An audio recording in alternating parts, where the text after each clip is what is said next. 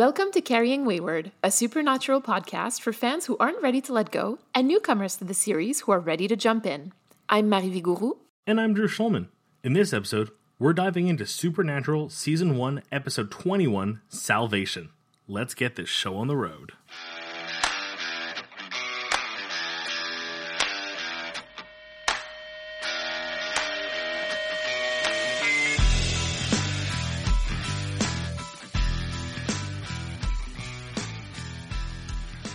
Drew, penultimate episode of the season, of the first season. What did you think? I first of all, love the episode. Great.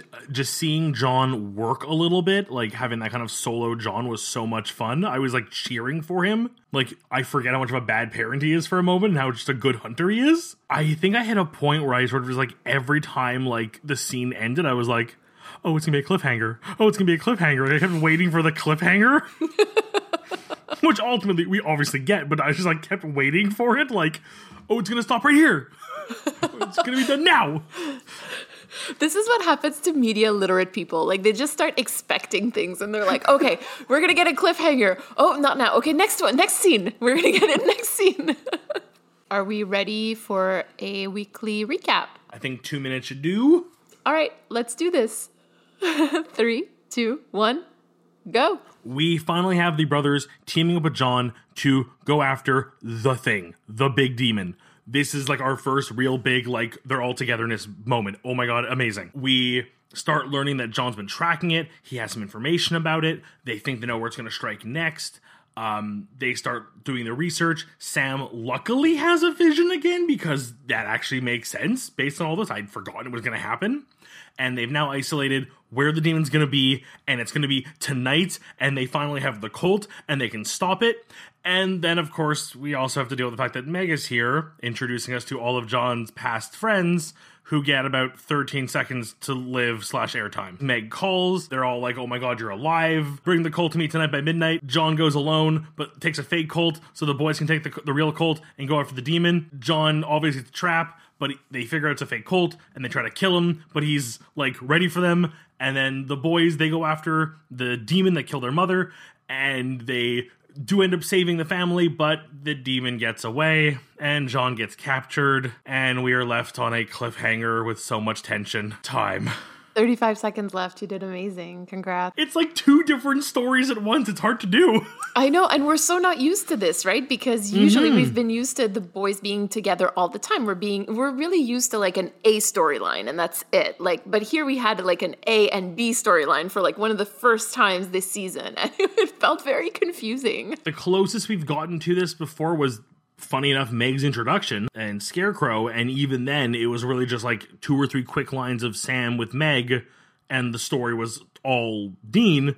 But here it really was 2 stories running in parallel with John and the boys. I feel like it was also kind of needed, right? Like, we needed that sort of change of pace because the first season is just all the boys all the time. That's it. And it was kind of nice to break that up a little bit, even though it felt a little late in the season. We get the official reveal that Meg is a demon. We also find out, we start to get a little bit of like world building around the demons, right? There seems to be like a structure of demonic hierarchy in the sense that a demon that is, air quote, strong enough or powerful enough can withstand things like hallowed grounds, as we see with Meg entering a church and having literally 0 effect on her. It's interesting because throughout the seasons, they're going to play, like, the show is going to play a little bit fast and loose with these, so they don't always apply, but they're ever present. So like, some demons will always be able to enter hallowed ground. Others, holy water doesn't work on them. Or, you know, like, there's always like a little thing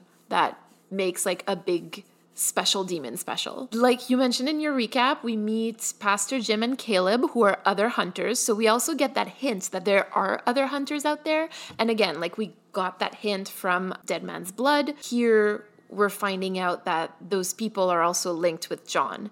And we also find out that they die young, and that it seems like anybody who associates with the Winchesters tends to die an early and brutal and violent and bloody death. And the goal also, I think, of this is to show how ruthless the demons are. Because if we go back a little bit to Phantom Traveler, where we had our official first introduction to demons, we're starting to see that the lore changes here a bit, right? And this, what we're starting to see about demons now, is much closer to what we'll see for the rest of the series. So now I have like a few Easter eggs for people who know a little bit more of what happens, especially in the later seasons, particularly in season 15.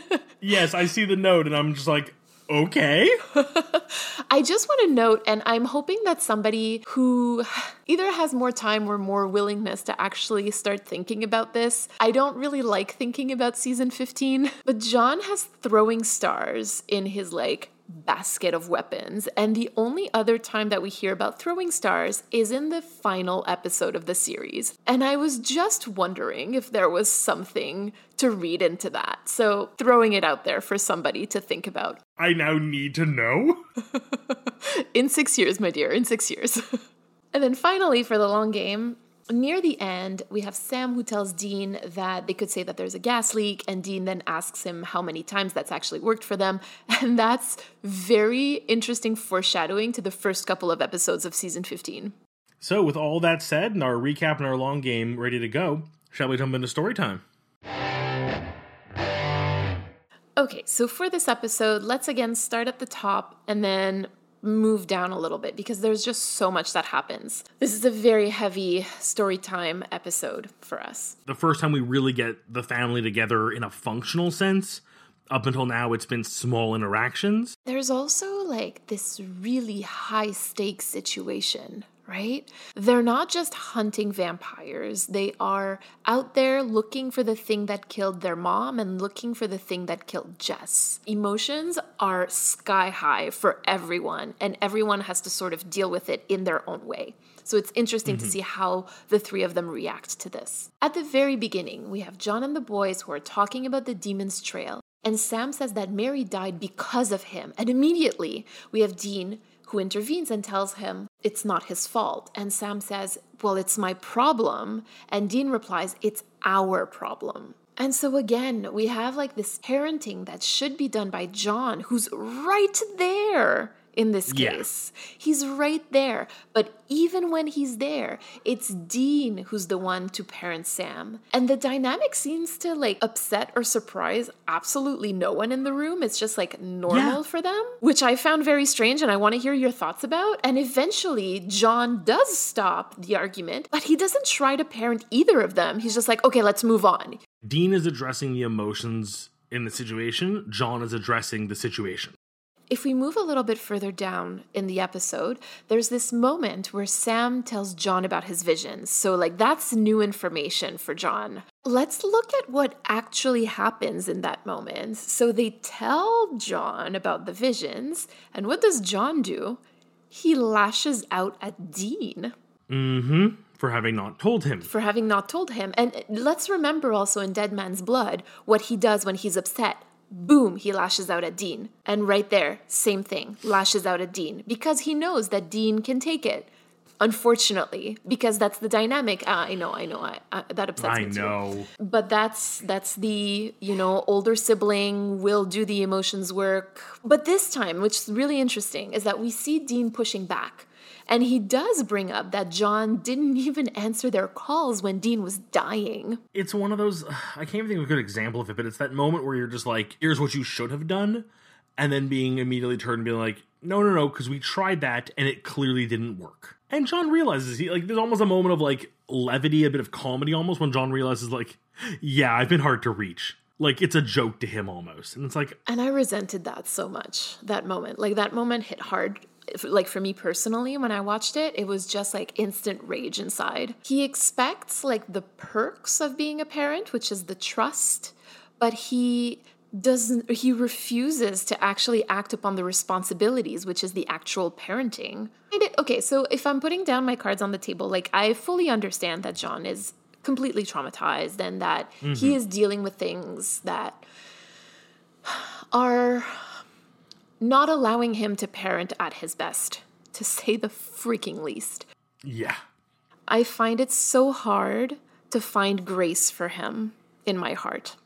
It's really challenging, and that's why I tend to be very hard on him, because I understand from personal experience what it's like to be on the other side of that and to be parentified and etc. At the beginning of this episode, I kind of was a little bit of a cheerleader for Jon and just his hunting style and his, like, solo adventure. Because from a very action-oriented standpoint, he is a fun character to watch in those scenarios, and I would love to see the Jon Winchester hunting show to know what he has done, what he puts these boys through, and the way he treats them, the way he expects them to act. It puts a sour taste in your mouth. It's not to draw a comparison to anyone specific, but I'm sure everyone knows what I'm thinking of. It's like finding out that someone you really admire is just a terrible person. And I'm sure, especially in this day and age, so many of us can think of many celebrities in that unfortunate reality, but in this case, it's their parent. Later in the episode, we have Meg coercing Jon into bringing her the colt. She says she's going to kill everyone that Jon has ever loved. And this sort of reinforces the idea that it's dangerous for the brothers to have any kind of emotional attachments. As a side note, this is ridiculously important for a few seasons later, when we find out that Jon has at least one emotional attachment outside of the boys. And so for him to hear Meg say that must have been absolutely terrifying. Okay, because in my mind, like, I'm thinking of, like, obviously Missouri, and I'm sure there's other hunters he's worked with that he's been close to. I never really thought if there was anyone in the same level of affection as the boys to Jon that would matter. Let's put a pin in that for now. Now, to close off that part of the episode, we finally have one last moment where Jon is kind of like pleading with the boys about like what he would like them to do next. And he says the phrase, "I want you," talking about Sam, "to go to school. I want Dean to have a home."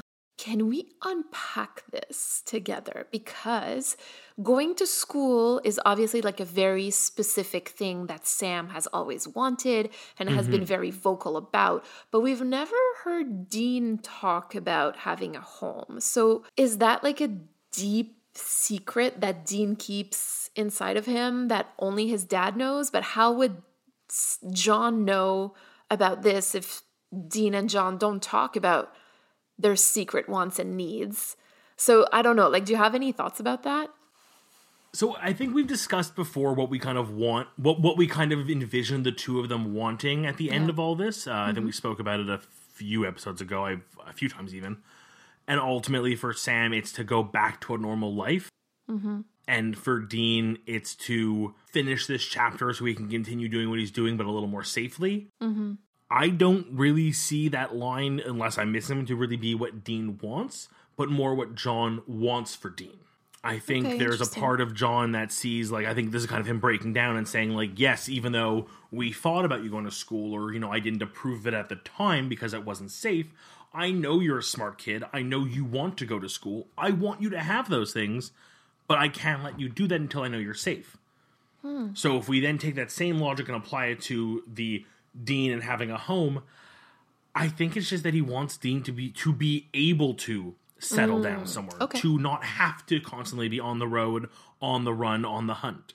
Hearing you talk, it sort of like brings up some stuff for me. I think I've told you before that Sam and Jon are very similar and that Dean and Mary are very similar. I think that Jon sees this in Dean. He sees his wife in their character, in their behavior. He must see it, right? And I think that one of Mary's wants at one point and needs was a stable emotional, like an emotional home, emotional stability that she wasn't getting and that she thought she had found in Jon. I don't want to comment too much on that because I have now so many thoughts, but knowing that Dean is very much like his mom, perhaps that's what Jon thinks that Dean wants because he knows that that's what Mary wanted at his age. That's so interesting. And again, as we learn more about Mary, I have to remind myself to kind of look at her through the lens of she is more like Dean. And I'm very intrigued to see what that helps us decipher of the two of them. All right, now let's move on to the part where they're again outside near their cars talking about how to go about this. Jon has just gotten like the fake colt and he's like giving his speech to the boys. And he says like, I've waited a long time for this fight. Now it's here and I'm not going to be in it. It's up to you boys now. It's your fight. You finish this. You finish what I started. You understand? And I wanted to say those words because we've talked in previous episodes about how Dean at the moment only has faith in John, or at least in what John has taught him. We've seen this in Home when he makes that heartbreaking phone call, which we read as a prayer. We see it in countless other episodes when he uses Johnisms in order to get by. But when Dean stares back at John in that moment, I don't know about you, but I started to see that faith fade. I think that Dean is starting to wonder if this is really worth it. When we've talked a lot throughout the season about, is revenge really worth it? And I think that Dean is starting to wonder this. Is killing this demon worth losing his father over? And on the other hand, you have Sam, this is one of the first times that we see Sam so incredibly emotional, like throughout the episode, right? Like, and I think we really do need to mention that. So he's got tears in his eyes at this moment and he nods his head yes. And Dean is shut down. He's not responding. He's not expressing any emotion at the moment. I have so much to say. So first, that is not the direction I saw that scene going. But now that you've said it and I've lined up other thoughts I have, including things I want to bring up later in the same segment, I think your read is better. But my read on that initially was that Dean is becoming disillusioned with John and seeing him more as an equal and less as a parental figure. Yeah. I agree. I absolutely agree. But I think you're right. I think there's a part of this, and it plays into some of the very specific wording. In fact, one exact moment in that conversation, you finish what I started. Yes. We already discussed how Sam and John kind of share this chosen one complex, that they are the center of the story. Yeah. This is his fight to start. With Sam, we're going to get to it in a minute. It was his fight to end. He could have gone back to finish it. He could have risked his life or given up his life if it meant saving everybody, which is very hero complex and very chosen one, unfortunately. And I think that is what Dean is now seeing. He is seeing that level of, this is not your fight. This is something we're doing to protect people, but you're making it about you. Let's go back to that voicemail that we got a couple of weeks ago about Dean's emotional reserves. Yeah. And lack of personal boundaries. And I think that this is what we're seeing at play here. Like you said, Dean is saying, we're doing this to save people. So his love basically is for the world at large. He wants to save other people. He wants to save his dad. He wants to save people, the savior complex, right? Because his life, quote unquote, doesn't matter to him because he is unworthy. And yet we have John on the other end of that spectrum who, like you said, is making this entirely about himself. I feel like we touched on this slightly in Scarecrow with the idea of sacrifice. Yes. In this case, twisting it a bit, but the idea essentially of ultimately the action the person is taking is a good action. If John or Sam does kill this demon, from what we understand, ultimately less people die, people are safe, the world's a better place. It's a good task. But their reason to do so is fueled by greed. Whereas Dean sees this as, it's revenge, but I'm doing this to save more people. For him, the revenge is secondary. I would even argue that maybe Dean is thinking I don't know if I really want to go after this thing because I would rather save you guys. He doesn't let Sam run back in to go after it. Exactly. Which is, a very blatantly smart thing to do. No, I'm not going to let my idiot brother run into a literal burning building to maybe shoot a demon. That's a sentence I never thought I would say out loud in my life, but Supernatural does this to you.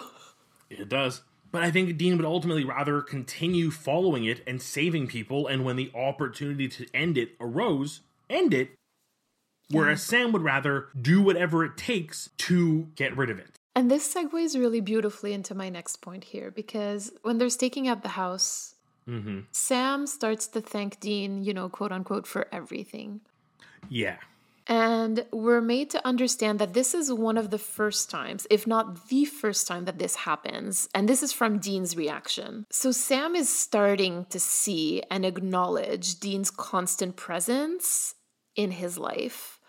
Now, of course, Sam is saying it in case something happens to either of them. And that gets Dean pretty upset. And notice, again, Dean didn't get mad when he said goodbye to his dad. Maybe for the last time, we don't know yet, right? If they're going to see each other again. But he got mad when Sam tried to say goodbye. It's a weird argument to make, but I kind of see it. Is saying a final goodbye just in case is a pessimistic view. It's going into a scenario going, there is a chance I won't make it out, and I am comfortable with that. Whereas when John goes into his thing and says goodbye to the boys, it's an emotional, heartfelt moment, but it never has a moment of like, I'm never going to see you again. This is a final goodbye. Just in case I don't come back, here's the will.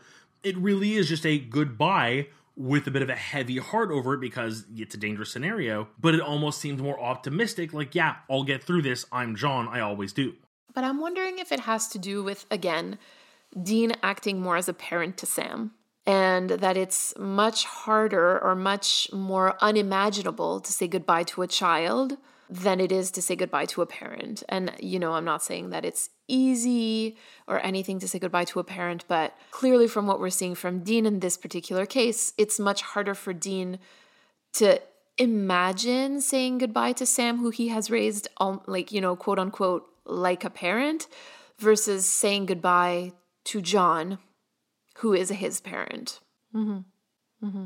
It's something you hear a lot, is the idea of a parent outliving a child is just so difficult. And that's really the scenario Dean is in if something were to happen to Sam. Even though it's only a parent by proxy, it still has that same impact. I think so. Do you feel like Dean is starting to feel hopeful about his future?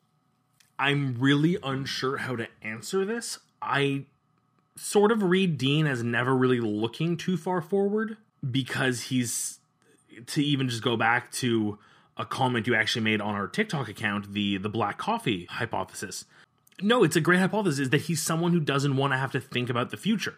He lives in the now, and even now we're kind of seeing this whole understanding that revenge isn't everything read we're kind of getting off of him, that the past and the future don't matter as much as the present. So is he hopeful for the future? He's hopeful that right now will be fine, leading to a better tomorrow, but he's not really planning ahead as much. Just so one of the things that I really want to keep track of as we do this journey through Supernatural is, and I've talked about this before, but it's where Dean places his faith. And we're seeing that shift right now, because we were saying that Dean had faith in John, or at the very least in what John has taught him, in the Johnisms. And it's like there's a lack of that in this episode that I had never really noticed before. And so that's why I'm wondering, like, where is his faith in this moment? I think this is less of a where is his faith. It's his faith is still in what John represents, but it's now faltering, which opens up the door to him to eventually experience other things that might gravitate to him better. So we're starting to see Dean Winchester doubting his faith right now. I mean, like, to just put an example, I myself have been raised Jewish in a Jewish household, never extremely devout, never extremely, like, I came from a family that, like, air quote, kept kosher. You know, we still ate bacon, but you wouldn't have bacon and milk in the same meal because that was weird. But then a cheeseburger was still fine. Anyways, it was, the ideals were taught, the idea of a Torah and a God and all that stuff. With time and with education and my own personal views, it wasn't like I abruptly one day went, no more religion. It was I began to question religion. I began to look at other religions. I formed my own opinions. This is Dean doing the same thing. He's getting to the point now where he's going, well, are there other options? Could John be wrong? I love this. So he's torn between the world as his father has taught him to look at it and the world as he has learned to see it, perhaps? Very cool queer coding moment for Dean. Love it. Now, if we can just finish off story time with this here. We have, like you said, the big reveal where Dean tells Sam that he's barely holding on and that without Sam and John, ... ominous ellipsis. This is Dean finally cracking down. We've had Dean, he jokes about everything. He never lets a serious moment linger if he doesn't have to. And this is him really just saying, listen, you know, we've done all of this to make sure you were okay. I've always looked out for you and your feelings. This is what I have, and that is you and Dad, and that's all I have. And I just find it interesting because just a moment ago, you know, like we have Sam who's thanking Dean for everything. And then now we have Dean telling Sam that he is everything. And it's just like such a beautiful, beautiful moment for the both of them, I think. And it makes me sad that Sam doesn't respond to Dean in that moment. So I guess what we can read into this is that Dean has never asked Sam before to help him deal with his emotions, and that they do not have an equal relationship. Sam retreats from Dean almost. You would expect Sam to maybe step it up finally, meet him even halfway and at least try, but no, he just, like he's done in the past, he just dismisses it. You know, Sam feels fine to blurt out his emotions and have Dean carry them, but as soon as Dean says, hey, I have feelings too, Sam just goes, books. Let's call Dad. Yeah. Case. Let's work. Who's just as good. I mean, at the end of the day, we're seeing again that kind of, like, what has been modeled by John for Sam. Sam and John have a lot in common. Sam and John have a lot in common, yeah. Shall we move on to critical time? We shall. So, critical time, I think we both agreed there wasn't much to bring up. I'm just going to take the time to really say it's a great episode. It's done very well. I love seeing John work. Yeah. Just sort of seeing the way his mind works, the way he kind of preemptively went in and set things up to protect himself. Mm-hmm. Like, he was already a few steps ahead. I mean, ultimately, it doesn't work out. Yeah. But I love seeing that level of storytelling. It builds this great texture of just how long he's been at this game, how many tricks he has up his sleeve. Well, I think what this tells us is that, you know, we talk a lot about John as being very authoritarian and needing to be right and, you know, like directing the boys in very specific ways. But what we're finding out through that storytelling that you're talking about is that there's a reason that John is doing this, and John is really good at his job. It's interesting because something that you find out is that, unfortunately, in a lot of the hunters that we meet, like, there's a clear correlation, an inverse correlation between like how good a hunter you are and how good a parent you are. Oh no. Yeah, so I mean, it's not for everybody and it's not all the time, but unfortunately, that is almost a trope that comes back, as if like somebody who hunts and who is very passionate about hunting and their job in this case, or the job as they refer to, just doesn't have it in them to parent. And I mean, we'll see some exceptions, which are really interesting to look at. At the end of the day, it kind of makes sense. I feel like it's a trope in movies even. Like, look at some great examples like the film Click. You have to find a balance, and if you devote your entire life to being the world's greatest hunter, you are devoting all of your life, you are going to let certain things like parenting lay by the wayside, unfortunately. Something else I need to bring up. I need to know if this was just a thing in this episode, or if there's more to it, because I'm intrigued. Okay, I'm listening. What's with the clowns? I understand focusing on the clowns for the sake of, like, we need some imagery that Sam can recognize to make sure he's in the right room. There is just a lot of clowns going on in that episode. They focus on it a lot in his little, like, headaches, visions, but, like, it doesn't really pay anything off. It's interesting because I noticed that too. And the reason I noticed it is because we find out in season 2 that Sam is incredibly afraid of clowns. To bring it back to the episode and what the intent, like the creative intent was, I really think that it was just to create like that creepy moment. I think so too. I think that was so going into this, I kind of had two thoughts, and either one was going to be, it's just that it's taking something so innocent and making it creepy because that's a great storytelling and filmmaking trick, or there's going to be some sort of a weird clown-like link to the demon. The only thing that I can see is that Sam is afraid of clowns, but, you know, this isn't talked about in the episode. Like, I don't think that this was the goal, but it's just interesting how it worked out that way. Again, if we were to look at this as like a sacred reading, we could say, like, you know, this is foreshadowing for Sam's fear of clowns and everything, and that's fine. But in critical time, like, I don't think, like, again, this is one of those things that I don't think was planned. It was just like, oh, clowns are creepy, let's put clowns. Okay. I mean, it worked. So the last thing in critical time I bring up then is, and I'm hoping maybe you can help me with this, is a math problem. Oh, okay. The number of bullets for the Colt. Oh no. Okay, go ahead. This just going off, I did some research. Okay. So, we are told when John is telling us in Dead Man's Blood about the Colt, he specifies there were 13 bullets made. Yep. And a half dozen were used by the original hunter. And we literally get that scene in the episode where you see 13 standing bullets and it goes down to 7. Yep. So we are led to believe there are 7 bullets. Yep. We then are told in this episode there are 4 left. So obviously, of those 7, one of them was used in the episode on the vampire. Yes. So we're at 6. And then between No, wait, then 6 and what? now... Okay, so you were at 6. Yes, okay. Yeah, so at the end of Dead Man's Blood, we are at 6 bullets. And then in this episode, John makes it very clear there are only 4 left.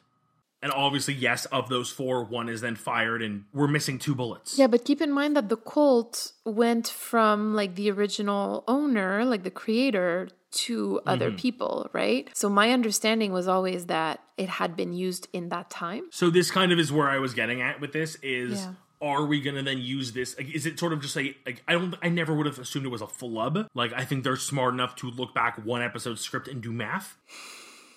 Do we ever find out what those 2 bullets were used on? Is that relevant, or is it really just the idea of time has gone on? Here's what's left. What's really important in this moment is to remember that there are 4 left. Well, 3. 3. Yes.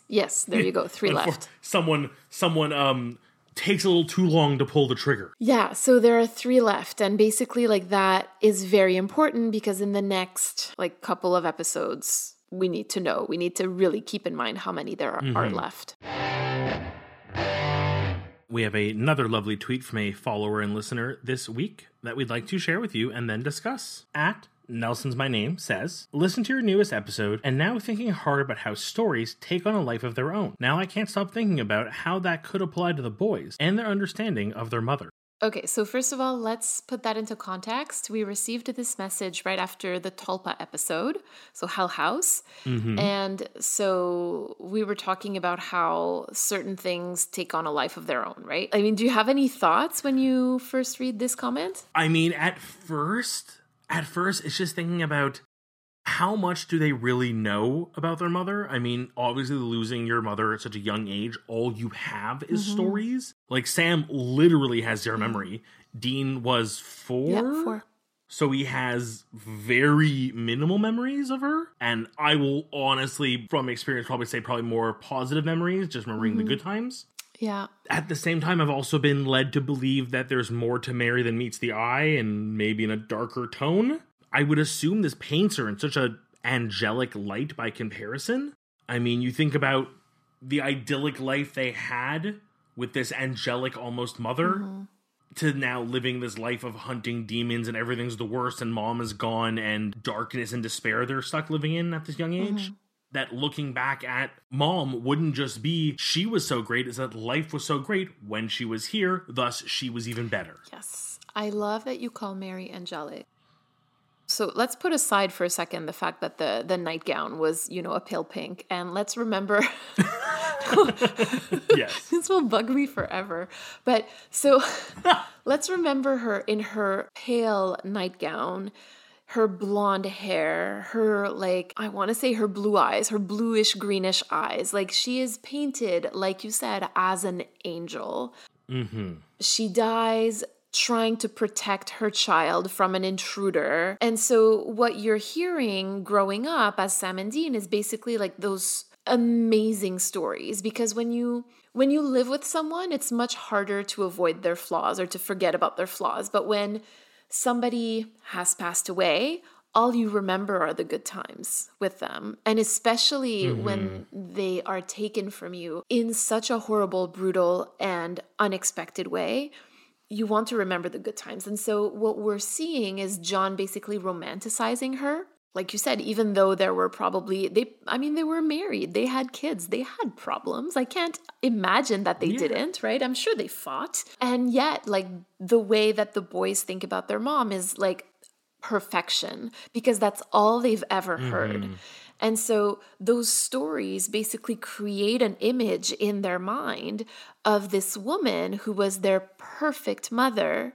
And then eventually, when they start finding out more about her, what a fall from greatness, because Mary was just a regular person.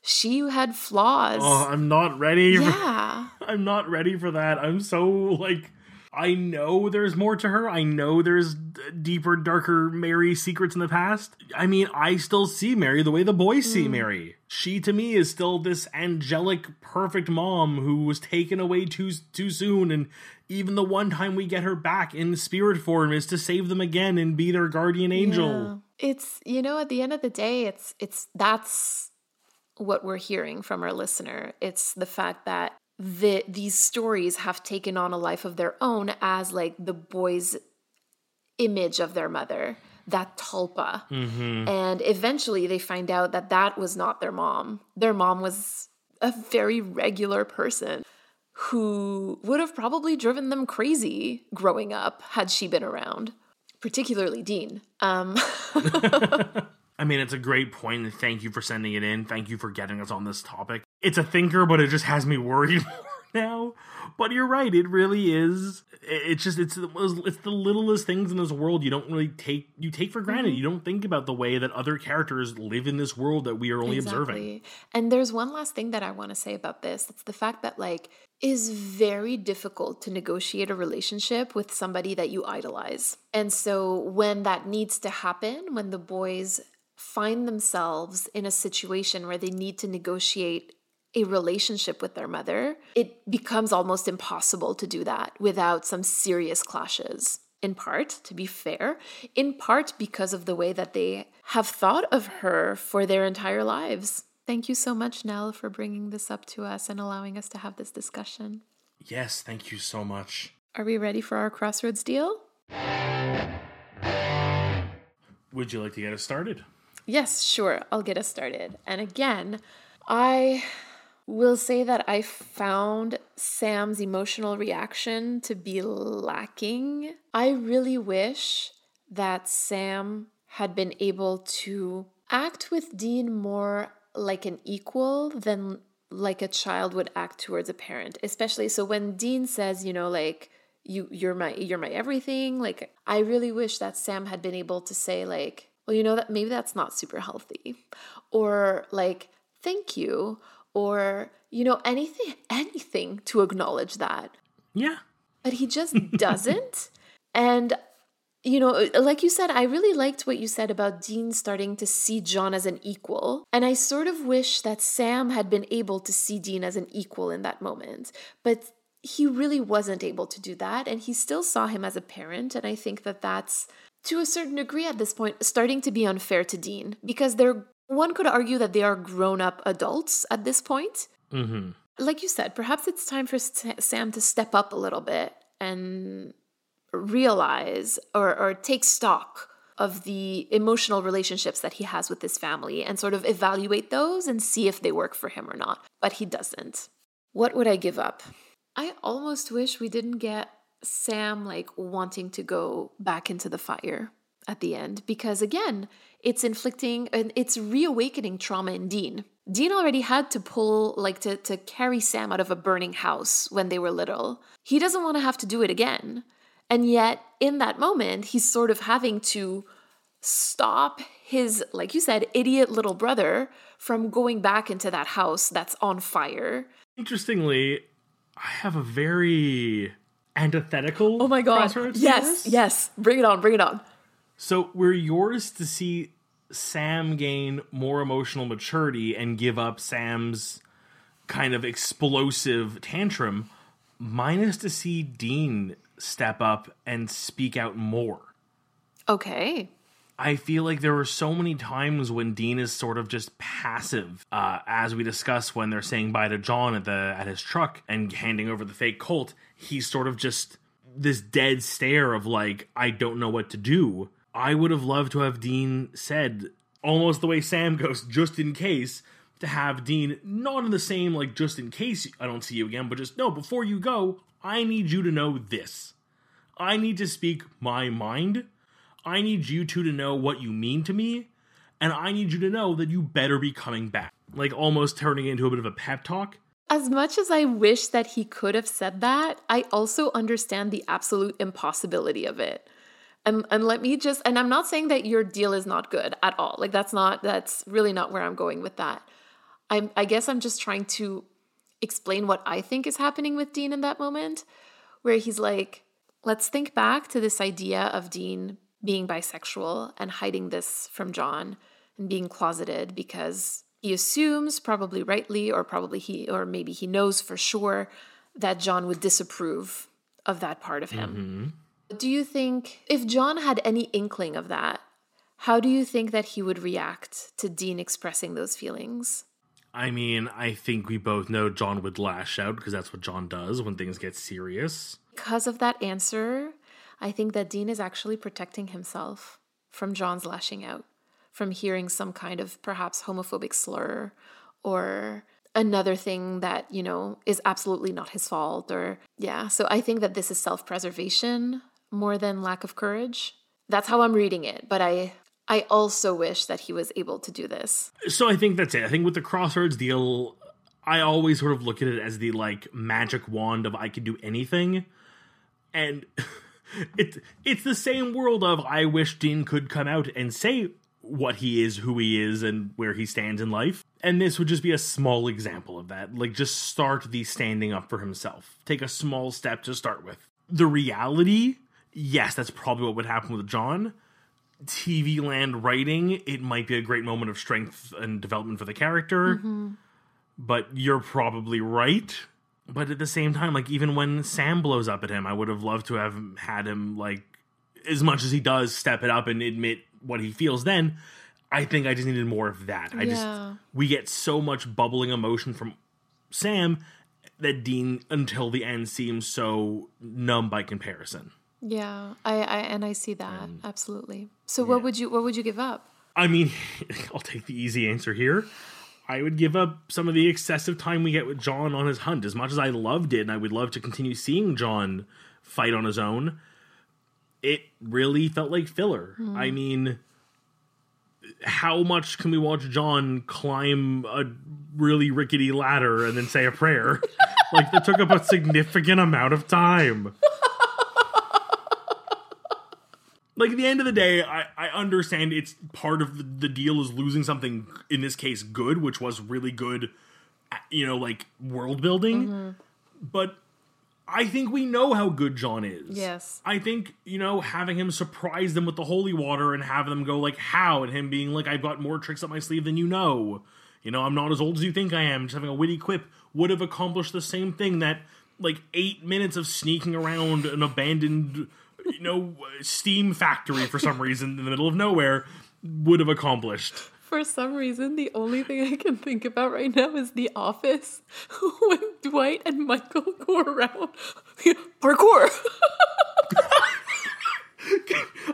We're just gonna edit that scene of him climbing the ladder with that audio. Parkour. Yeah, so you know what? I like your Crossroads deal. I think it would have definitely made it for a very interesting episode. Yeah, and as much as even I know we're right, we're wishing. Sometimes wishes have consequences. Sometimes they're great. They feel good in that moment, but in the long run, maybe there was a better way to take it. Careful what you wish for, kind of thing, right? Exactly. I just really want to see Dean get what he deserves, and that is respect and love. Drew. Yes. Okay.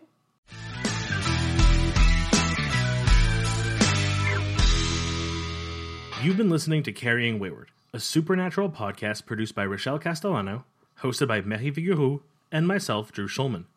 This week, we'd like to thank @Nelson'sMyName for her tweet.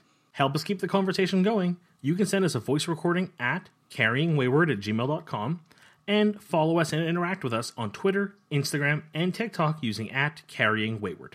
Subscribe on Spotify or Apple Podcasts for weekly content, including special episodes. Until next week. Carry on, our wayward friends.